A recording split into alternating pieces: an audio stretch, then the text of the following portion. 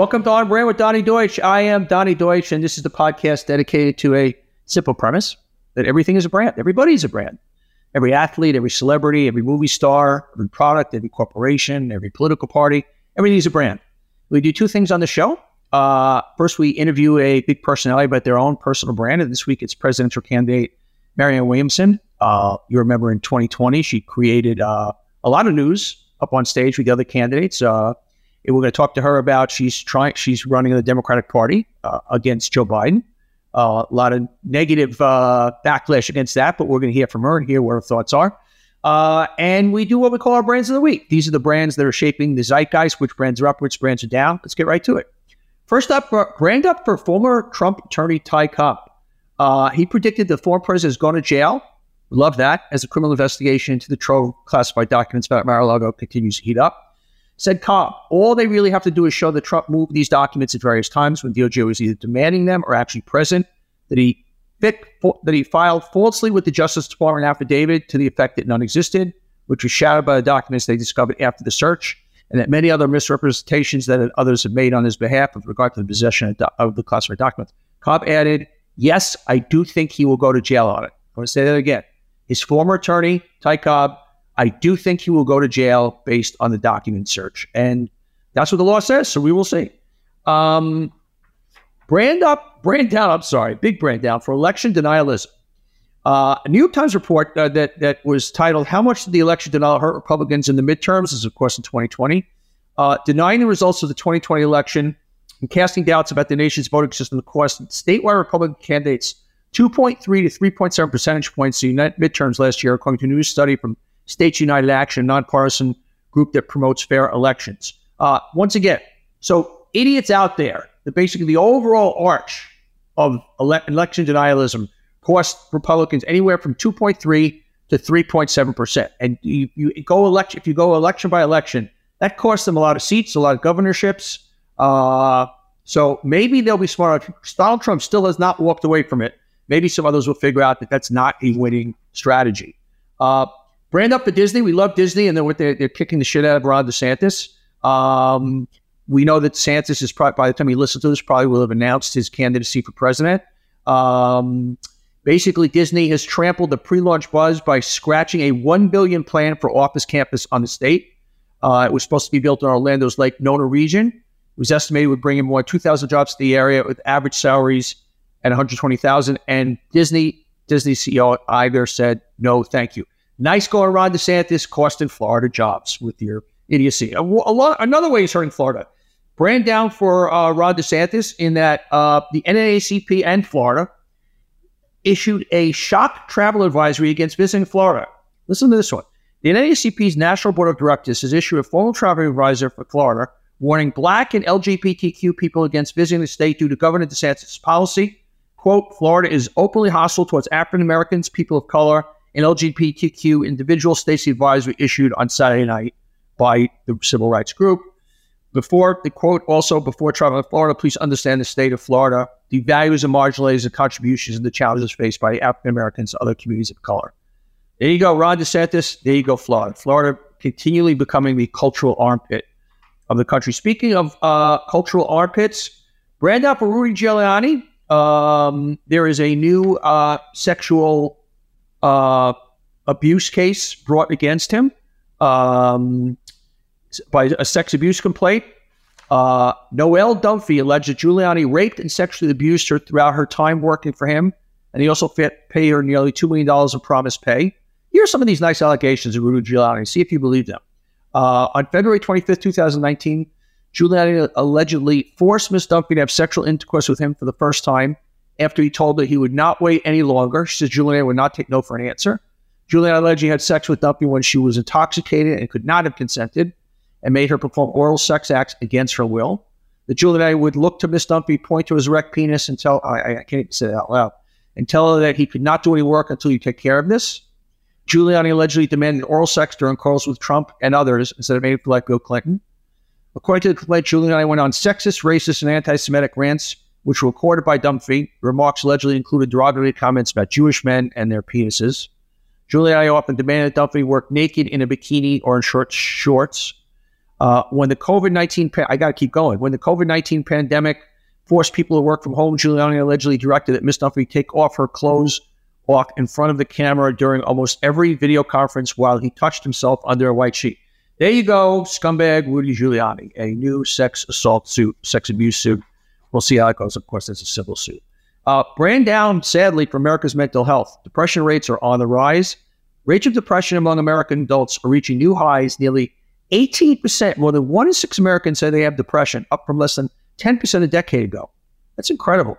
The share of Americans who report having been diagnosed with depression at some point in their lifetime is even higher, at 29%. So almost 1 in 3 Americans have been diagnosed with depression at some point in their lifetime. That's pretty sobering. Brand down for Ted Cruz. Not Tom Cruise, Ted Cruz, the senator. Cruz, let's get this one, is opening a probe into Anheuser-Busch over Dylan Mulvaney's partnership with The Hill. He's calling an investigation into Anheuser-Busch over its collaboration with the transgender influencer. He says the company was potentially marketing its products to a younger audience through the partnership.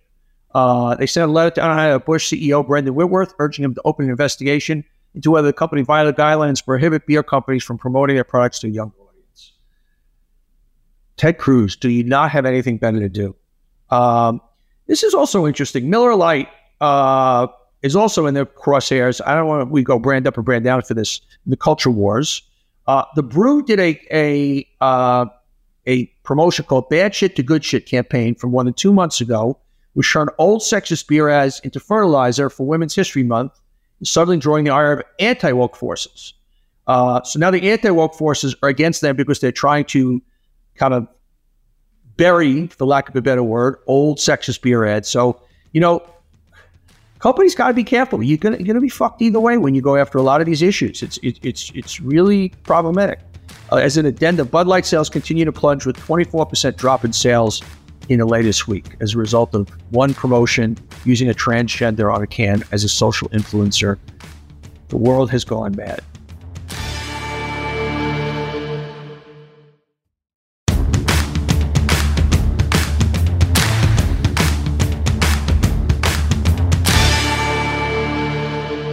This is good news. Brand up for corporate responsibility. 6 in 10 U.S. adults say they will not work for organizations that fail to speak out against racial injustice, according to a new survey.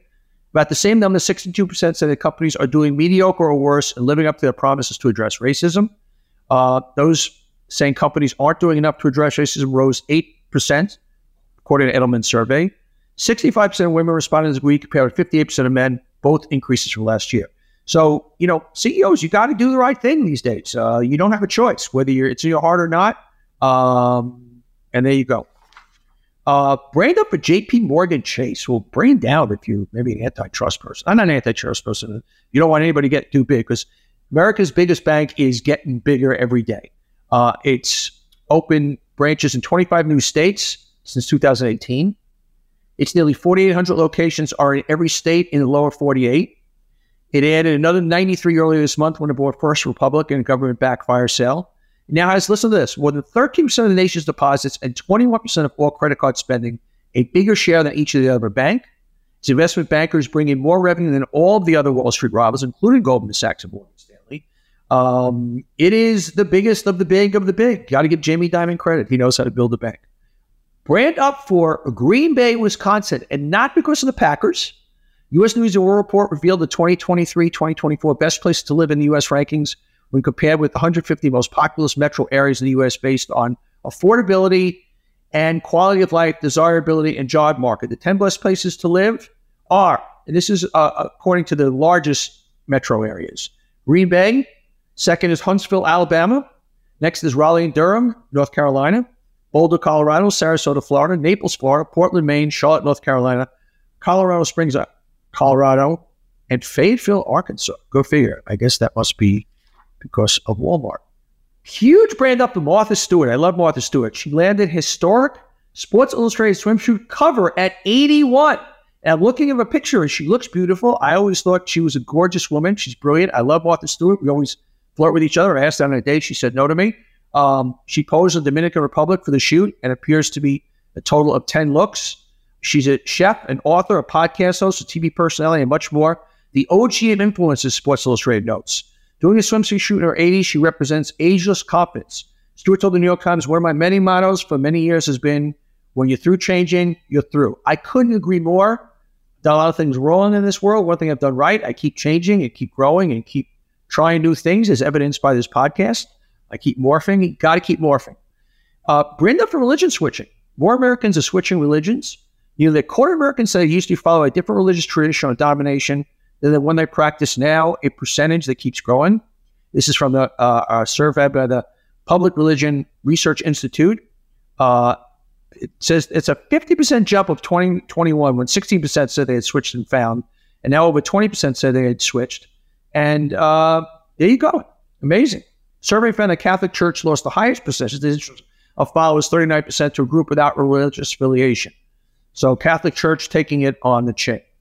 Brand up for YouTube.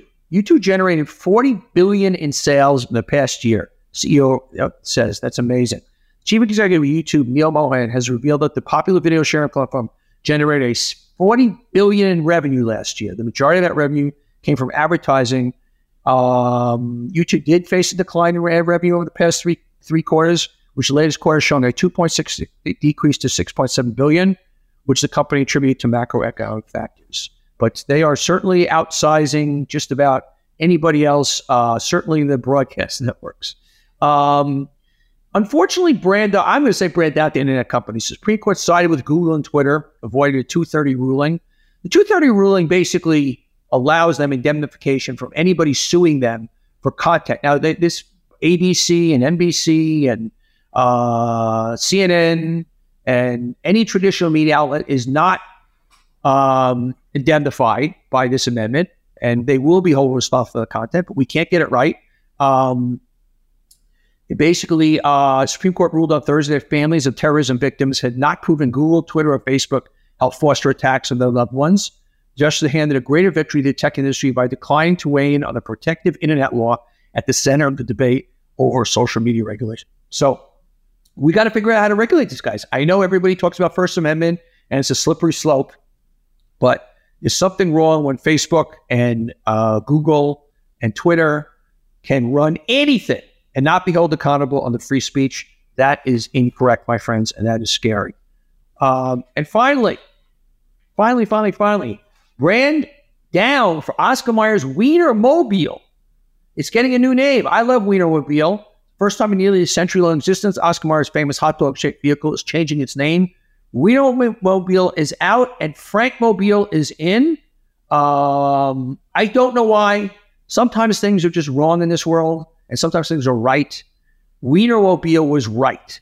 Sometimes you got to leave well enough alone. I don't like Frankmobile as much. I don't know why they did it. I'm not happy about this, but there you go. Those are our brands of the week. Remember to tune in on Thursday. Not tune in, download. You don't tune in anymore. These are podcasts. You tune in, you download, you subscribe to our podcast. Our guest on Thursday is presidential candidate Marianne Williamson.